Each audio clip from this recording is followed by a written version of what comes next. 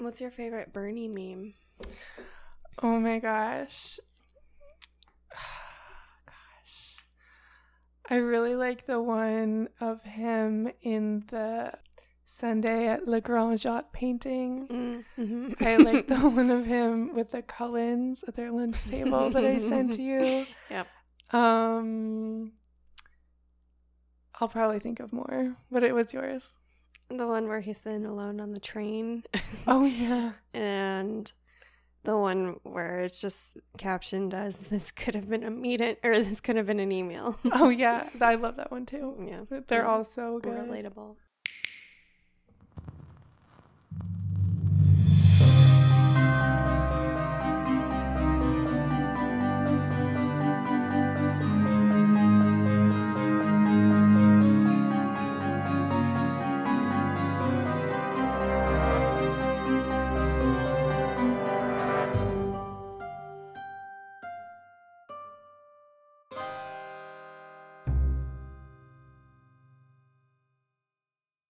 Good morning, good day, and good evening.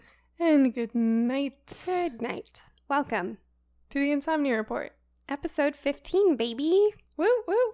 I'm Margot. And I'm Elizabeth. And we are the two roommates that are friends living in Chicago that like to talk about the things that keep us up at night. That is the smoothest intro has ever gone. I love it. If this is your first episode listening with us, welcome. If you have listened before, welcome back. We are on another round of true crime this week. So very interesting, but also very sad. And yeah, that's the summary. That's it. I will go ahead and light the candle. Do you want to tell me what's the word? What's kept you up this week? Ow. I pinched the lid on my hand. Oh no. Hold on. Okay. For those of you that have listened to the past couple episodes, Elizabeth and I have a friendly bet to see how long our first candle will last. My guess is it will go through the end of this episode, and then Elizabeth thinks episode 17, but a pint of Ben & Jerry's is on the line, so the stakes are high. They're very high. Okay, proceed. What has kept me up at night? Well, recently I saw a spoiler for the end of Supernatural on Twitter, and it's a big spoiler, and I'm like really upset about it. Get off your phone. I know. That was mean. You can absolutely... No, I need to get off my phone. It was actually on Instagram that I saw it, and it was kind of my fault, but whatever. I hate that because I've been getting like Bachelor spoilers, and I'm not for that. I know. Anyway. But wait, so is the upcoming, is it on its final season? Because I've never seen it just ended. Season 15. Okay. Yeah, so anyway. It's okay. I'm rewatching it, as I think I mentioned. I'm on season 1 still, but I'm sorry to hear that. That's so sad. It's okay. I don't know the context for any, and I just know something that happens. So. Okay. Well, hopefully you enjoy it. Thank you. Today, my coworkers were doing a happy hour because we had some people leave. Because I guess new year, new me, new job. But we were doing like a happy hour, and everyone was talking about this one show, and they're like, "Oh my god, I thought it was so obvious. Like I knew right." I'm like, I don't know what we're talking about. I literally I don't even know. What show is it? I don't know. Some show that was like just renewed for a second season, some British show maybe. Beats me. I don't know. Like it starts with a B, like. Bridgerton or Bridgerton? Yeah. Oh, yeah, I watched half of the first episode and I thought it was boring and I turned it off. Okay, well, according to all my coworkers, they said like the first couple of them are a little slow, but then it gets really good. I know it gets like extremely porny. Oh, maybe that's why they like it. Oh, sorry, okay. I can edit that out. No, that's fine. Well, I mean, yeah, I don't know. Who knows? I will say the male lead is extremely attractive. Well, I hope he's. Have you seen him? I don't. Let me. Can I show you? Sure. I'm sure he is. I'm sure.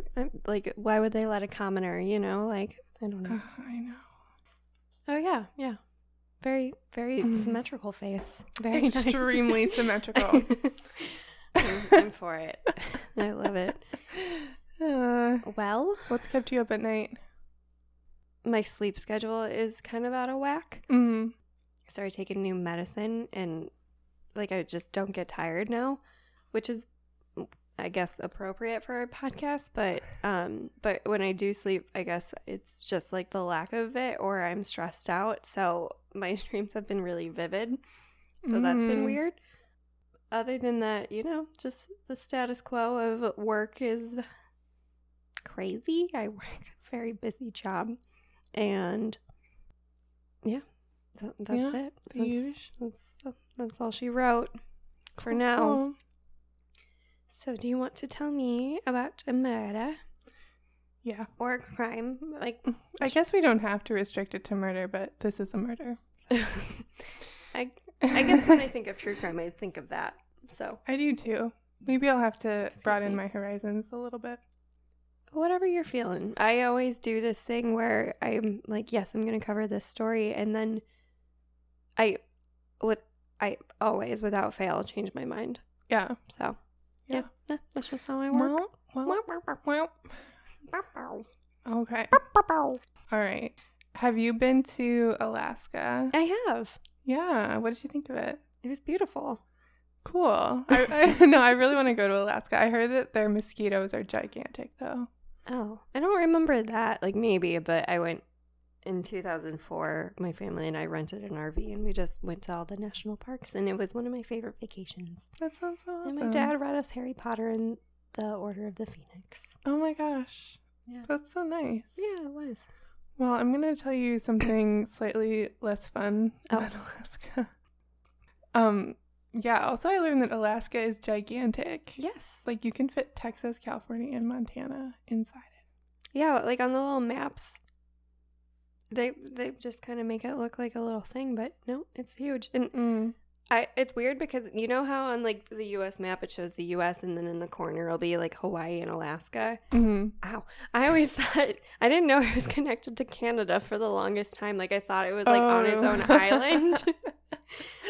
Yeah. And it's super close to Russia. I can see Russia from my house. Thanks, Sarah. Remember when she was all we had to worry about? Anyway, I'm done. I'm so done. I feel better. I do. Now, I did not mention this, but I feel my boss was like, I feel like invisible stones have been lifted off of me. And 100%. Like, yeah, me too. Like, I can smile again. I know. It's just like, I don't know. Just like something, it was just always there, even if I wasn't thinking about it, you know? Like an ex-boyfriend. Yeah. And then you finally decide to like delete his number and you're like, all right, bye. Well, hopefully he won't come back like them. They always do.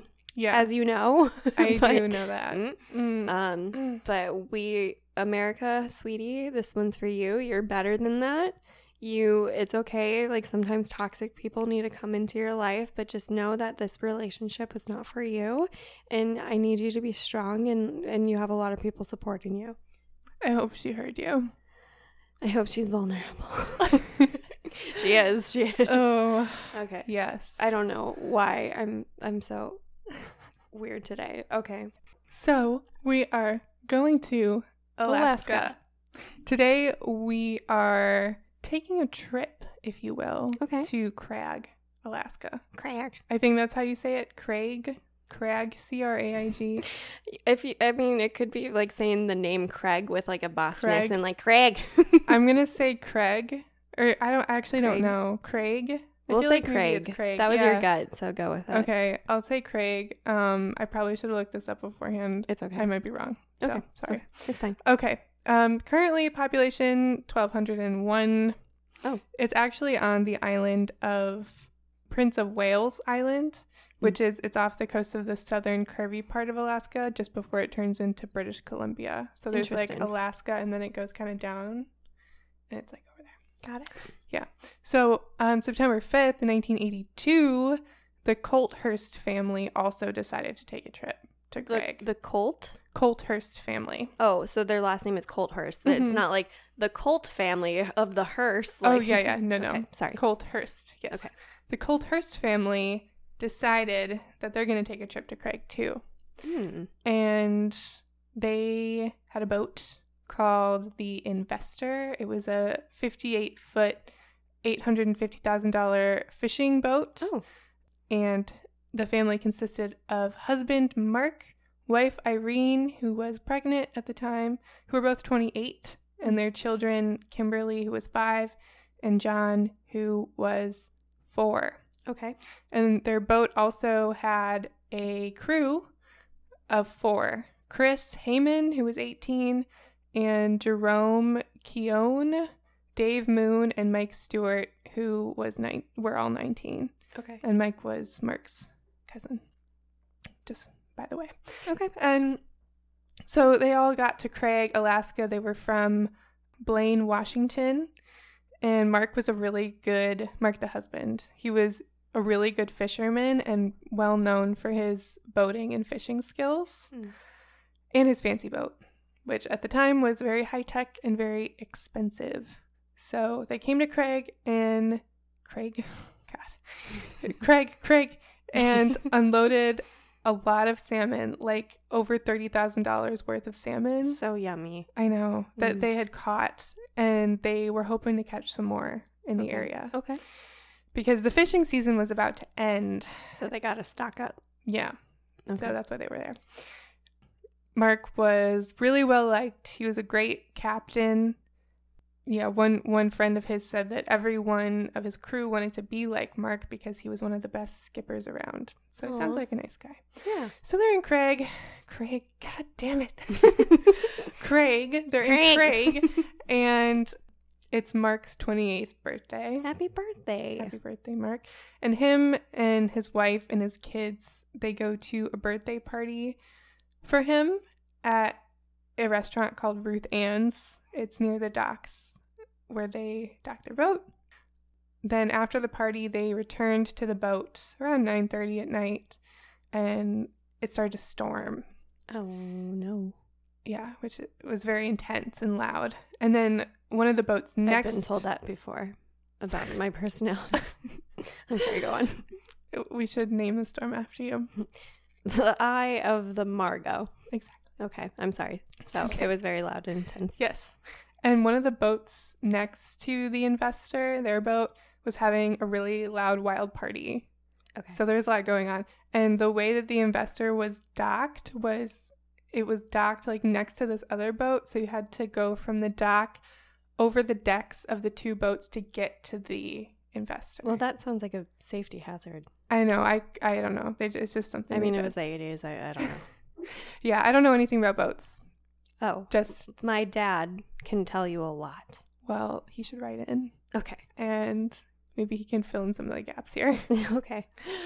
All right. So they go to bed after the birthday party. The next morning, some fishermen notice that the Investor, the boat, is coming out of the harbor around 6 a.m. Okay. Apparently, these fishermen were very hungover. One of the articles I read mentioned that. I don't know why that's relevant. Very important. So the boat was coming out of the harbor, and it was super foggy that day, and it went out and it like anchored about a mile away in this little cove. Okay. But it got really foggy, and people kind of forgot it was out there. And then the day after that, people started seeing smoke, and they noticed the boat was on fire. Oh, no. And one other ship or boat, I don't know, one boat. A vessel. A water vessel. Some kind of seafaring vessel came out to the boat to try to stop it and like help whoever was on the boat. But by the time they got there, it was super hot and they couldn't board. I don't like where this is going. And it was so intense that it took 42 hours to put out. 42 hours? Yeah. No. This was a long time. Once the fire died down a little bit, law enforcement, or probably the Coast Guard, or I don't know, people who were dealing with it, officials, deal with this. They boarded the boat and they discovered 4 bodies. Oh, no. Charred bodies. So Gosh. They identified them as Mark, his wife Irene, their daughter Kimberly, and Michael, his cousin, who was a crew member. Oh. But the fire hadn't gone out completely, and it continued to blaze, and so then they had to wait a little bit to go back on the boat, and it essentially incinerated the entire boat and all of its contents. I'm surprised it's still floating at this point. Yeah, it was just like burned basically to the waterline. Jeez. So investigators had to sift through 2 tons of ashes through mesh screens to recover a tooth and 10 pounds of bone fragments. Oh, gosh. Yeah. The other victims were presumed to be the crew, John was their 4-year-old son, Chris, Jerome, and Dave, the crew. And just a little bit about them. Jerome, the crew member, went to Seattle University. He was an honors student.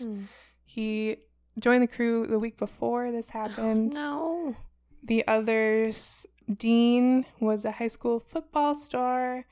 Chris, it was his 18th birthday the day the boat burned. Dude, come on. No. And their 4-year-old son, John, they actually didn't find his remains because it burned so hot. It was like completely incinerated. So it was awful. Yeah. But the thing is that the bodies, the semi-intact bodies they did recover and identified earlier, they found that they did not die from the fire. They'd been shot multiple times. Ooh. So what happened? I would like to know. Yes, so would I, honestly. But shortly after, everyone returned to the Investor after the birthday party at the restaurant. Okay. You mean Ruth? Yes, Ruth's restaurant. Okay. Yes. Ruthie Doothy. What's it called? I think Ruth Ann's. Yeah. Yeah. So they all celebrated Mark's 28th birthday, and then him and his family and his crew, they went back to the boat after the birthday party. Someone at some point crept onto the boat in the dark with an automatic weapon and shot everyone on board. Well, it wouldn't be that hard to do, right? Because to get to the dock, you have to go through the one boat, right? Yeah, so, you're right. So you did have to climb over the decks of 2 of these other boats, but they were having a really loud party on one of them. So, they didn't really hear anything. Sure. Okay. And it was also storming and stuff. So, right. So then this person presumably stayed on the boat until the next morning when he then drove it out, what the fishermen saw, drove it out and anchored it about a mile away, and then returned to Craig on the skiff, so the small boat that was with the big boat, a small flat-bottom boat that they keep like with the big boat. The big fishing boat. It's like a safety boat type thing, or I don't really know. Okay. But there's just a small boat on the like one that a couple people can get in and kind of like go around and stuff. Okay, so more of big boat. Like it can move around easily. But probably also a safety boat. Could be. Okay. So he got in that and drove it back to Craig the next morning. Okay. Before 8 a.m. and then stayed in town all day and all night. And then the next day, some witnesses saw this dude buying gasoline. Well. And then returned on the skiff, set it on fire, came back in the skiff, and people were like, what is going on? Right. Like, why are you in this boat? And he was like, oh, yeah, there's people on the boat, but, like, they're fine. And then he got back to Craig and apparently offered to lend the skiff to anyone who wanted to get a closer look at the burning boat, and then he walked away quickly and no one saw him again. So some people thought this guy was part of the crew and was like going to get help or something, but he just disappeared. So seems suspicious. Yeah. Investigators sealed off the island. They were like, okay, like we need to stop people leaving. Sure. The suspect, people reported, was a white male in his early 20s, about 5'10", with straight brown hair and described as a sallow, pockmarked complexion with rectangular glasses and a baseball hat. Okay. So they had a pretty good description of him. Sure. A few people had seen him. Alaska State Troopers got to work. They were led by homicide detective Sergeant Charles Miller. He couldn't find any motives for anyone to do this because they were all really well liked. There were a lot of rumors about drug trafficking and robbery, but those were disproven because he didn't have any money on the boat, and also no one was known to be into drugs. I don't know. Okay. Another theory was that a crewman had done it, since they assumed, obviously, that all 8 people on board were killed, but they couldn't prove it for sure because they couldn't find, because they were all burned so badly, they couldn't put together 8 bodies. Yeah. But the suspect didn't match the description of any of the crewmen. Okay. And also none of them were ever seen again, so they were assumed that they had died. Sad. Yeah. Another theory was that there was some rivalry between fishermen from Washington, where the family was from, coming up to Alaska and Canada to fish. But, I mean, no one thought that it was like, it would be that extreme where someone would shoot them and set their boat on fire.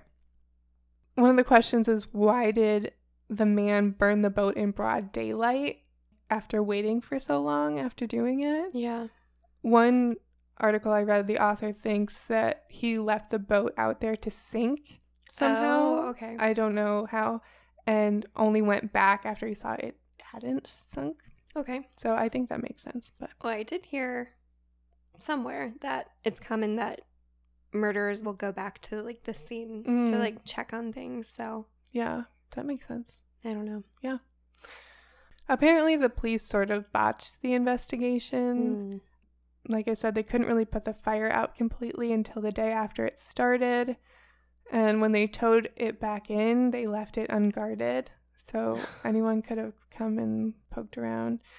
And apparently they only took a brief look at the skiff, but were like, oh, the rain probably washed away all the fingerprints, and like didn't. Come on. And like left it, yeah.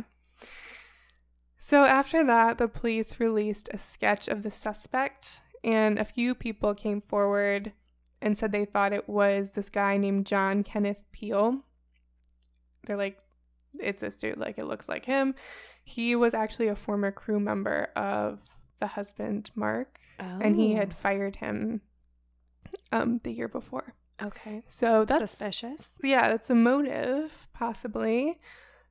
This guy, Peel, was arrested in 1984, 2 years after the crime was committed, and then his trial took place 2 years after that. It was the longest trial in Alaskan history. It lasted like 6 months. Wow. And was very expensive. There was no solid evidence against him because everything was burned and etc. But it was only eyewitness testimony. Peel had been working on another fishing boat at the time of the crime and claimed to be asleep when it happened. So, like, no one can really prove that. Right. Yeah. As I mentioned before, the defense tried to pin it on a drug deal or say it was one of the crew members. And to be fair, eyewitness accounts from 4 years ago were kind of unreliable. I mean, even more recent ones can be really unreliable. Right, because you can think you saw something, or the way people phrase things. It's like, so when did you see? I don't know. Exactly. Yeah. You can make things up in your memory, etc. Mandela effect. Yes. Yeah. That's so weird. I know. Yeah. So weird. So the jury acquitted this guy, Peel. Okay. And then he was tried again 2 years later and was acquitted again. For the same thing? Yeah. Okay. In 1990, he sued the state of Alaska for wrongful prosecution. And in 1997, he got a $900,000 settlement, which is a lot of money. Yeah. But I think most of it was supposed to go towards like legal fees and stuff. Yeah. So I don't know. Okay. Anyway, after that, no one else was accused of it. The case is closed. They're no longer investigating. There's one Washington police detective who helped Alaskan authorities investigate, named David McNeil, and he thinks that they actually arrested the right person. Okay. He said just because someone is acquitted doesn't mean they're innocent, just means there's not enough evidence to show guilt beyond a reasonable doubt. Sure. And then one of Mark Colthurst's sisters definitely thought it was Peel, but then she met with him at a diner and like talked to him. And now she says, I don't know if he's actually the one who pulled the trigger, but I think he knows more than he's saying. Okay. So it's unsolved. And the guy who was accused of it walks free. And no one really knows what happened. That's so sad. Yeah. Credit to Robin Barefield, who hosts the podcast and writes the blog Murder and Mystery in the Last Frontier, which is all about Alaskan crime. Okay. Which was pretty cool. I got a lot of info from her and to People magazine. And then one last thing about Craig. I found this Wikipedia article that there was this other crime there in 2004 where this 16-year-old girl killed her mother and like posted about it on LiveJournal. Dude, that's a whole other thing. That's but horrible. Like, I was like, that's so, like, for such a small town, that's too big. Happening. Very big.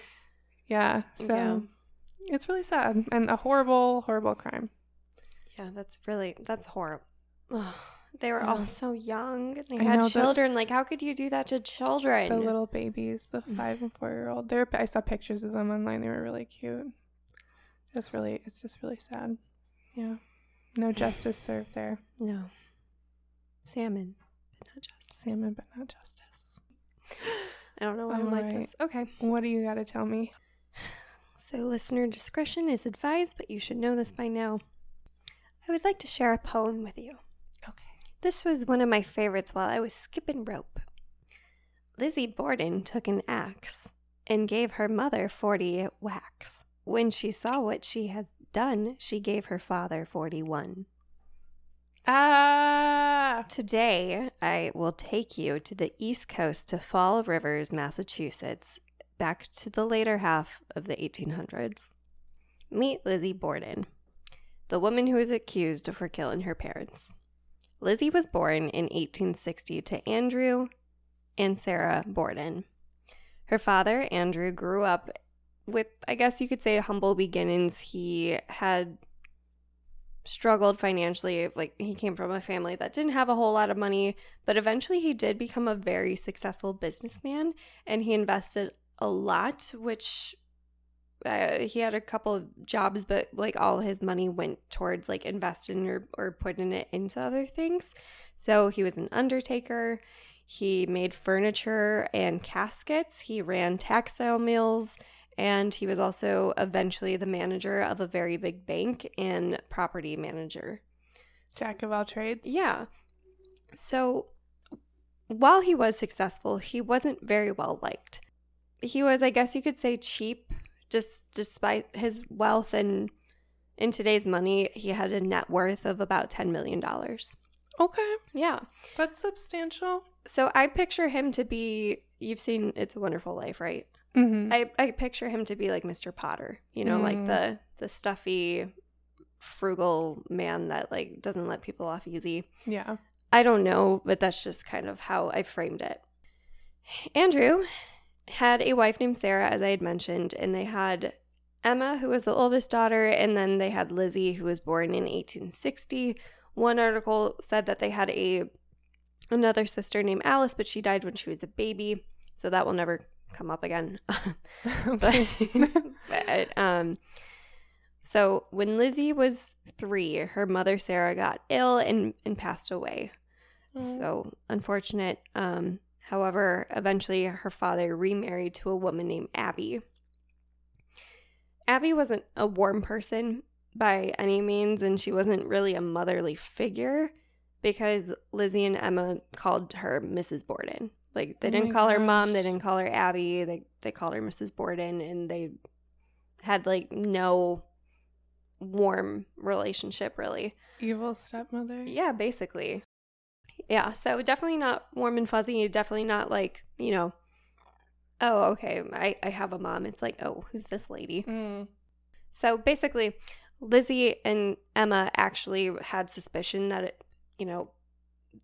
she just married Andrew for his money type thing. Yeah. The sisters were sort of outcasts in their own way. Despite their family's wealth, they still lived in a working class neighborhood. because, you know, their dad was extremely frugal, but they were still like too rich to fit in, I guess, because of like their dad's reputation of being super successful. And their father would not give them like permission or money to go to any social gatherings to meet people because he thought it was like a waste of money. Okay. Additionally, you know, while they lived in the working class neighborhood, they had cousins that actually lived in an area called the Hill, which was like the fancy hoity-toity neighborhood. Sorry, where was this again? This is in Massachusetts. Oh, yeah. Okay. Fall Rivers. But yeah, super hoity-toity, but like despite that, the Bordens lived in like a working class neighborhood and they had so much money, like they didn't even have running water or electricity. I know it's like the late 1800s, but they totally could have. Yeah, wow. So, yeah, anyway, so both daughters still lived at home because, you know, they couldn't live on their own because women did not have rights. They were basically, they had to live at home until they were married, but they can't get married because they can't meet anyone. And they can't go live on their own. They can't have jobs. So they were stuck. And I'm thankful that we can live on our own in this apartment. I know. I love our home. So, I mean, Lizzie still loved her father, like she really did, but she didn't necessarily agree with how frugal he was or how he went about his money, and I understand that. Another thing to note is when Lizzie was 27, their father actually gifted their stepmother's sister an entire house for free, and that did not go well with the girls because, I mean, this made them upset because they never got anything. And it's like, why are you giving evil stepmother's sister, evil step aunt, a house? So, you know, that kind of left a bitter taste. And I think it like further and heightened their theory that she was just in it for the money. To make amends, he sold his daughters their grandfather's like old house for $1. But like, I mean, obviously back then it was more money than that. But because of the laws, it was basically useless. Like, they had to move back home anyway. They couldn't live there on their own. Lizzie was actually pretty well liked. She was a pretty shy person, but because of the time, she couldn't have a job. But she was very active in church. She taught Sunday school. And one article said she would, like, make cakes for people or, like, leave chocolate or something for people that would, like, come work on the house. That's really nice. Which, thank you, Lizzie. One thing I will add is apparently one article said Lizzie kept a roost of pigeons and she took care of them and she loved them, and her father killed them because he thought they were like vermin. And that upset Lizzie. But not the pigeons. I know, not her little pigeons. I mean, I don't love pigeons, but like that's like awful. when you don't really have a whole lot of friends. Yeah. Or like those are still her animals. I don't know. Oh my God. Now, some sources say that this actually isn't true. Some did say it's true. A couple of sources said that this was kind of like added later to like add to like the legend of it, or you know, legend has it, or so it. Who's to say? Who knows? Did she have bird friends or not? I don't know. You decide. But I thought I'd throw it in there anyway. There may have been pigeons. There may have been pigeons. So, something I forgot to mention is they did have a resident maid. Her name was Bridget, who they called Maggie, and she was from Ireland. But they did have, you know, servants. I mean, they didn't. Anyway, their dad spent his money how he wanted to. He made the money, and he's like, okay. Yeah. Anyway, so a few days prior to the famous murder, the family got really ill, and it was assumed that they had eaten some bad mutton that was like left out, which is understandable because there was no refrigeration and, you know, who knows, like preservatives or anything. Right. But Abby, the stepmom, I don't know if she was like paranoid, but she thought they were being poisoned because Andrew wasn't typically well liked because he was actually like a pretty harsh like banker. He wasn't very empathetic or forgiving. So she thought that maybe they were being poisoned. So she went to the doctor, but he assured her it's probably just the meat because no fridge. Who knows? Right. And it was also like the summer. So that probably didn't help. Right. This like is around August. I also will say that Emma left town. I know I said that they were like kind of outcasts, but she still did like have some friends. I don't know if it was from church or if she went to go visit family, but she was out of town. Okay. So let the record know. Okay. And that was on August 2nd, where they all kind of had food poisoning. Mm-hmm.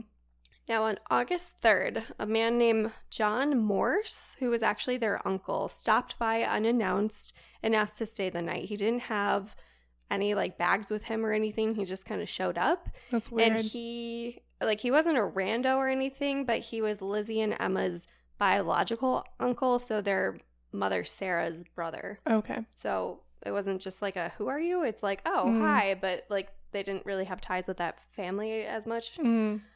Maybe they did. I'm sorry. I speculated. So yeah. Okay.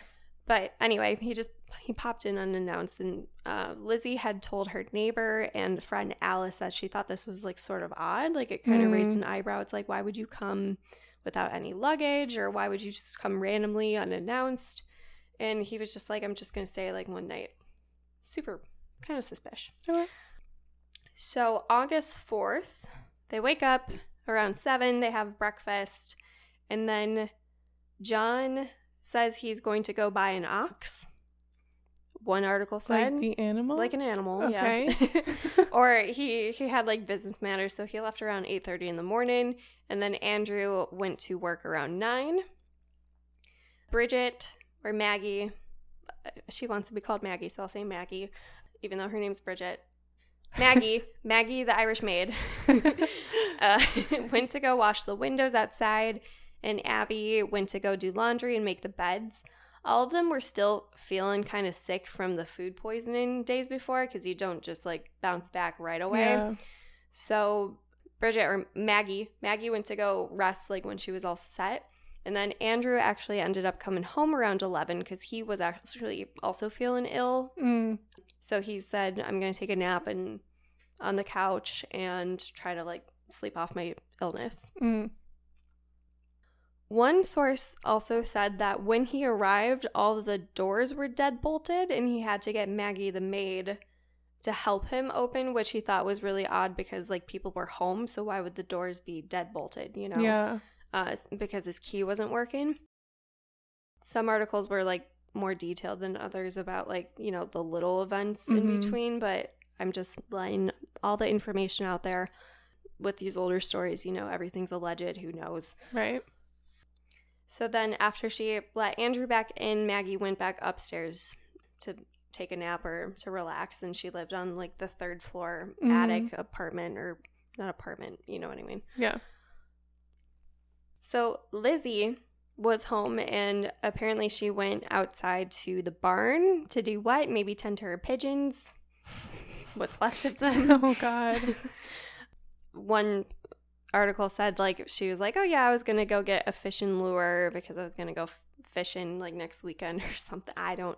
Some excuse. Something. She went outside for a period of time. And maybe this all takes place within, she's outside for maybe like 10 to 15 minutes or so, if we're sticking to this timeline. Okay. So eventually Maggie hears Lizzie scream and say, Maggie, come quick, father's dead. Someone came in and killed him. He was found on the couch in a pool of blood. His face had been beaten in. It was completely unrecognizable. Oh, my God. And his face was nearly split in two. That's so gruesome. Oh, my God. One article had mentioned that his, like, eye was in half, which, yeah, okay. So, horrible. And so, yeah, Maggie the maid and Lizzie went to go search the house, and they found stepmother Abby with her face smashed in. So the cute little rhyme from earlier got it wrong because her father had about 11 hacks, and her mother had 19. So, like, not in the 40s, but still awful. I'm not sure about how they did any crime solving back in the day without, any forensics or anything, but investigators knew that the mother had died first. So police came, Lizzie had called for her neighbor and said, come quick, like there's been a murder or whatever she said. So they've signaled, they got the police to come, and immediately the police thought it was Lizzie because it was just her and her housekeeper. Lizzie had more reason or more of a motive because her father was getting old. He was like in his 70s at that time. Mm-hmm. And if he died, all the mother would go to the mother, yada, yada. Emma obviously had an alibi because she was out visiting with friends. So she has like witnesses saying like, no, she was like in another town. Mm-hmm. And obviously Maggie had nothing to gain, you know. She was just the maid. So they thought that it was about money? Yeah. I mean, that was like the main thing, especially if you're like the richest guy in town, you know. Mm-hmm. They also thought, you know, it's because the father wasn't very well liked. Mm-hmm. But then at that point, it's like, why would you go upstairs and kill the stepmom too? You know? A crime of passion. Exactly. Especially because it's so many hits. It's like more personal at that point, I feel. You probably only need a few to kill someone. Not that I would know. No, we wouldn't, but we've seen just TV. Speculating. I don't know. So they did find a hatchet in the basement that had a broken handle, but they also found like a bunch of other tools. So it wasn't just like the one. Something to note is they did not find any blood on Lizzie. And there was no way she could have gotten all the blood off of her because there was so much blood. Mm-hmm. And within like a 10-minute time frame from when Maggie went upstairs to when Lizzie yelled, like they didn't have running water.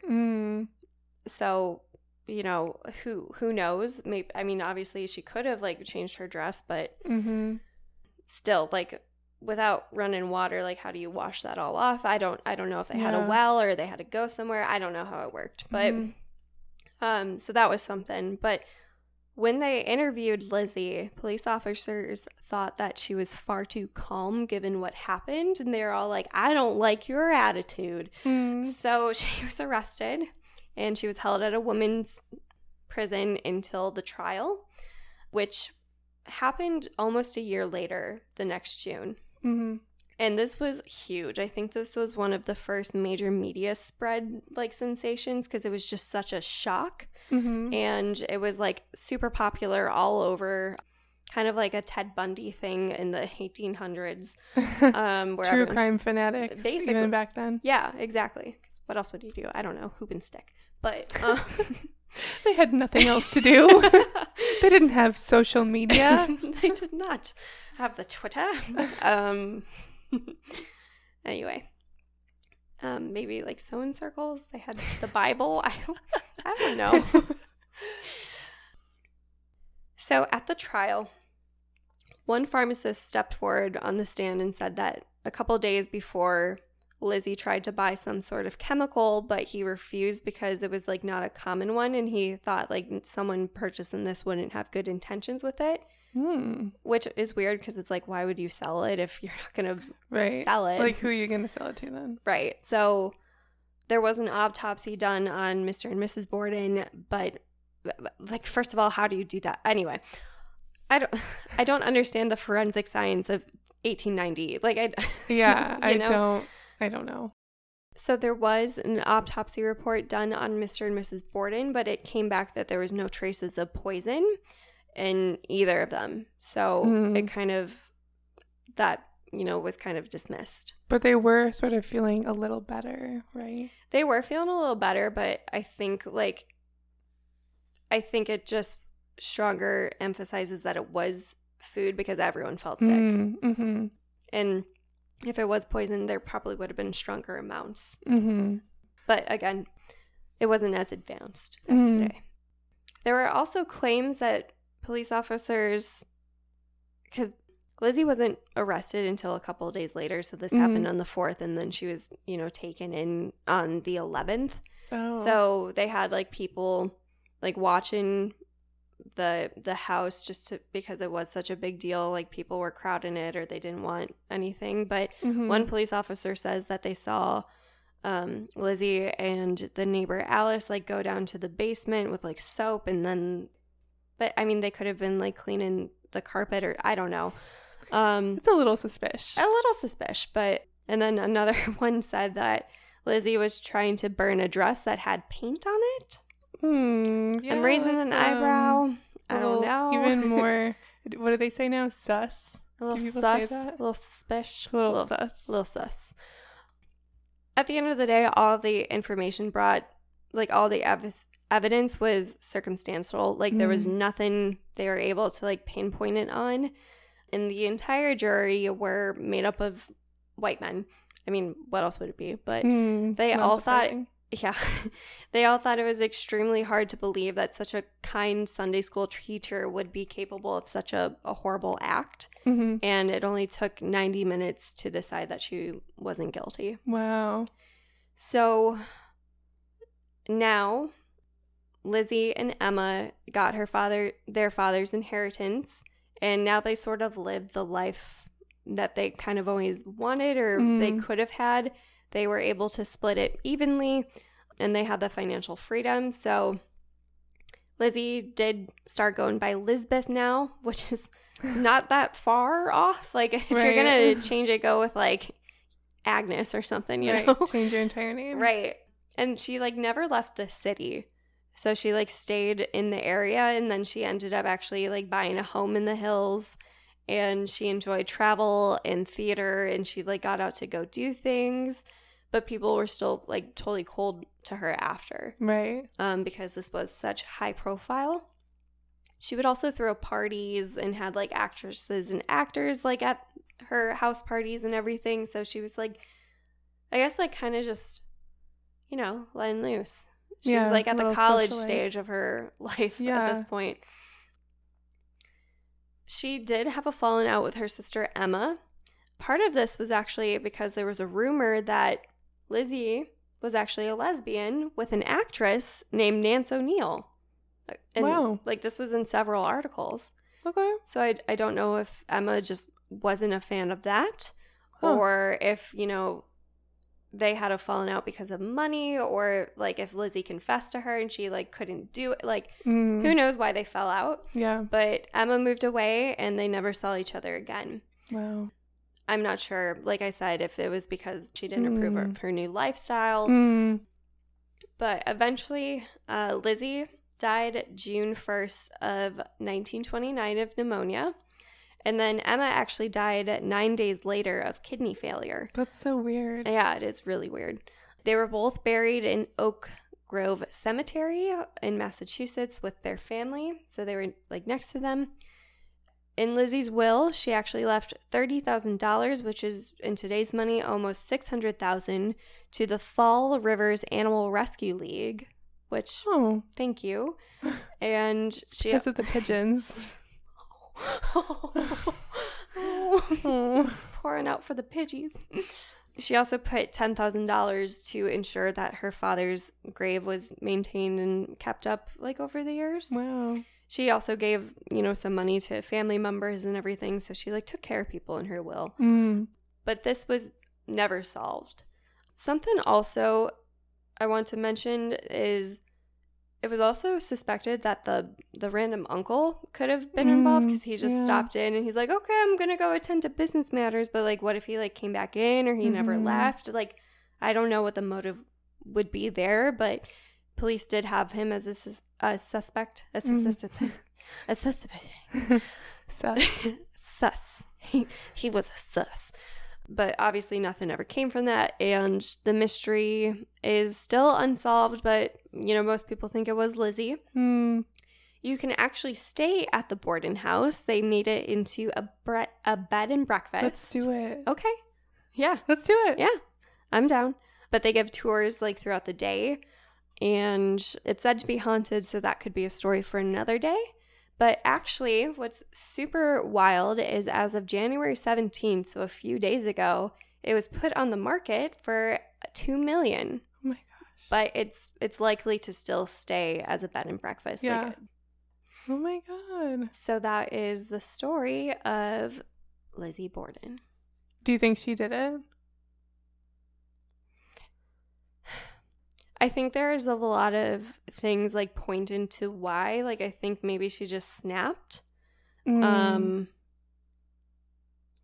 like maybe she had like the intention to kill her stepmother because I think, well, she was like the first one to die and she really didn't like her. Mm-hmm. And there was like a lot of tension, and then maybe she like thought her father would be so like broken and she didn't want him to like have to deal with that. I don't know. Mm-hmm. It could have been, there was a lot of different speculation. It could have been, because they didn't live in the fanciest area, people were trying to maybe use, like, it was, I don't want to say commoner, but it was like someone who wasn't Mm-hmm. like either looking for a ransom or looking for something. Like it could have been like a burglar, a burglary,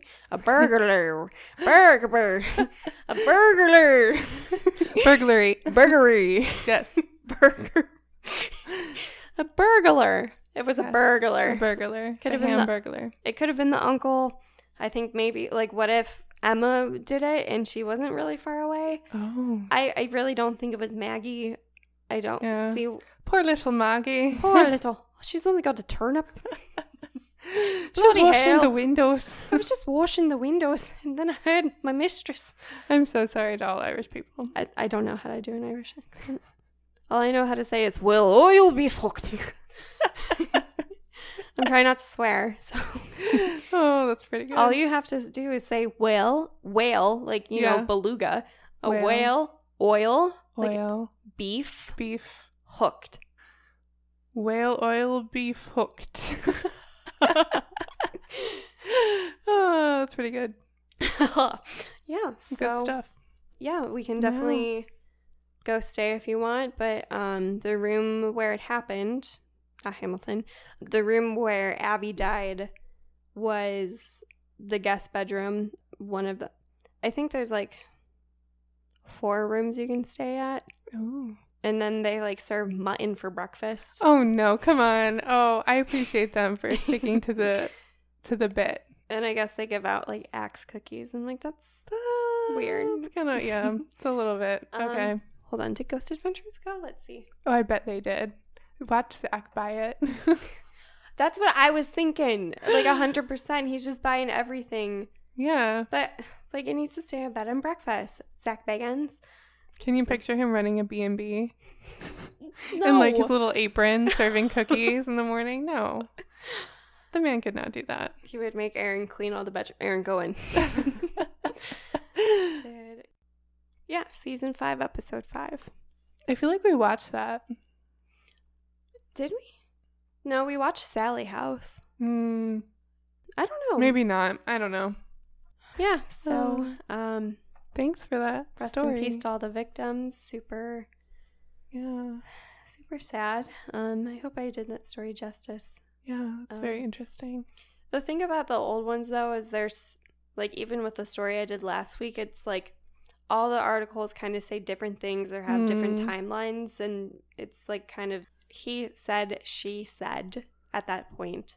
Yeah, there's so much information you just don't know. Yeah.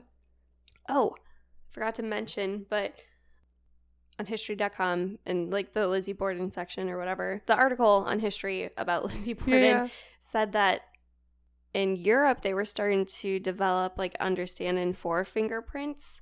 So, but the police in Massachusetts, for whatever reason, didn't trust that it would lead to anything, so they did not test like any of the tools in the basement for any fingerprints. I'm sensing a pattern of botched investigations.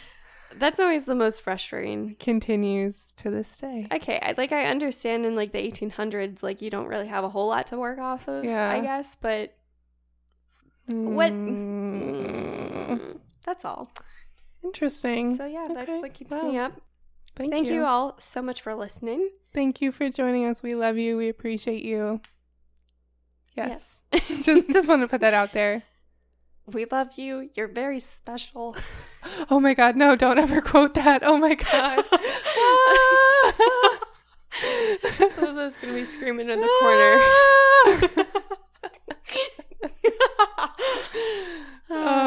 Okay. We do love you though. We do. No, we appreciate all of you for listening and for all of the support. It really means a lot to us If you have questions, comments, concerns, or would like to submit a suggestion, what do you want to hear?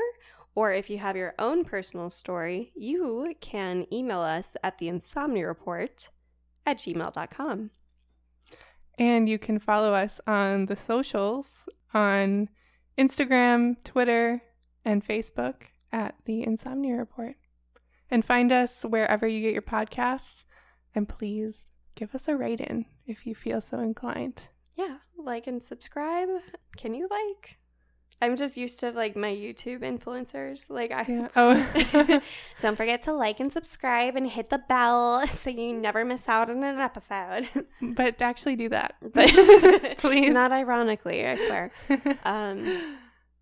It means a lot when you tell others about us too. It means a lot, and we're happy to share this hour with you every week. So yeah. Tune in next week for a wild card episode. What are we going to talk about? Who knows? Who knows? Could be anything. It's a really good question, Elizabeth. I don't know. I already actually know what I'm going to talk about. It's really weird. Okay, I'm excited. So tune in next week. Yes. I'm rambling a lot, so I'm Margot. And I'm Elizabeth. Our cover art is by Erica Chase. And our music is composed by Colin Whitlish, and production of music is by Justin Toom. We also have another roommate named Randy, who was a little shy tonight. Our radiator. And we just radiate love for all of you. So. Aw, that's so cute. This was such a long... We did so well with the intro. Okay. Well, okay, so... The candle's still going. It's still going, but there's like... On its last leg. We'll see if it lights tomorrow. Yeah. Or next time. If it goes out next time, then it's a draw. Have to share a pint or something. Which is fine. Totally fine. 2 people. But I did not win this one. It's very close, though. It is extremely close. Like, It is. I don't think it'll last much longer. It might last to your episode, but I'm a little sus on that. A little sus. We learned a new word, and now we're going to be annoying about it. All right. Thanks, everyone. Stay sleepy. Yay. Good night. Good night.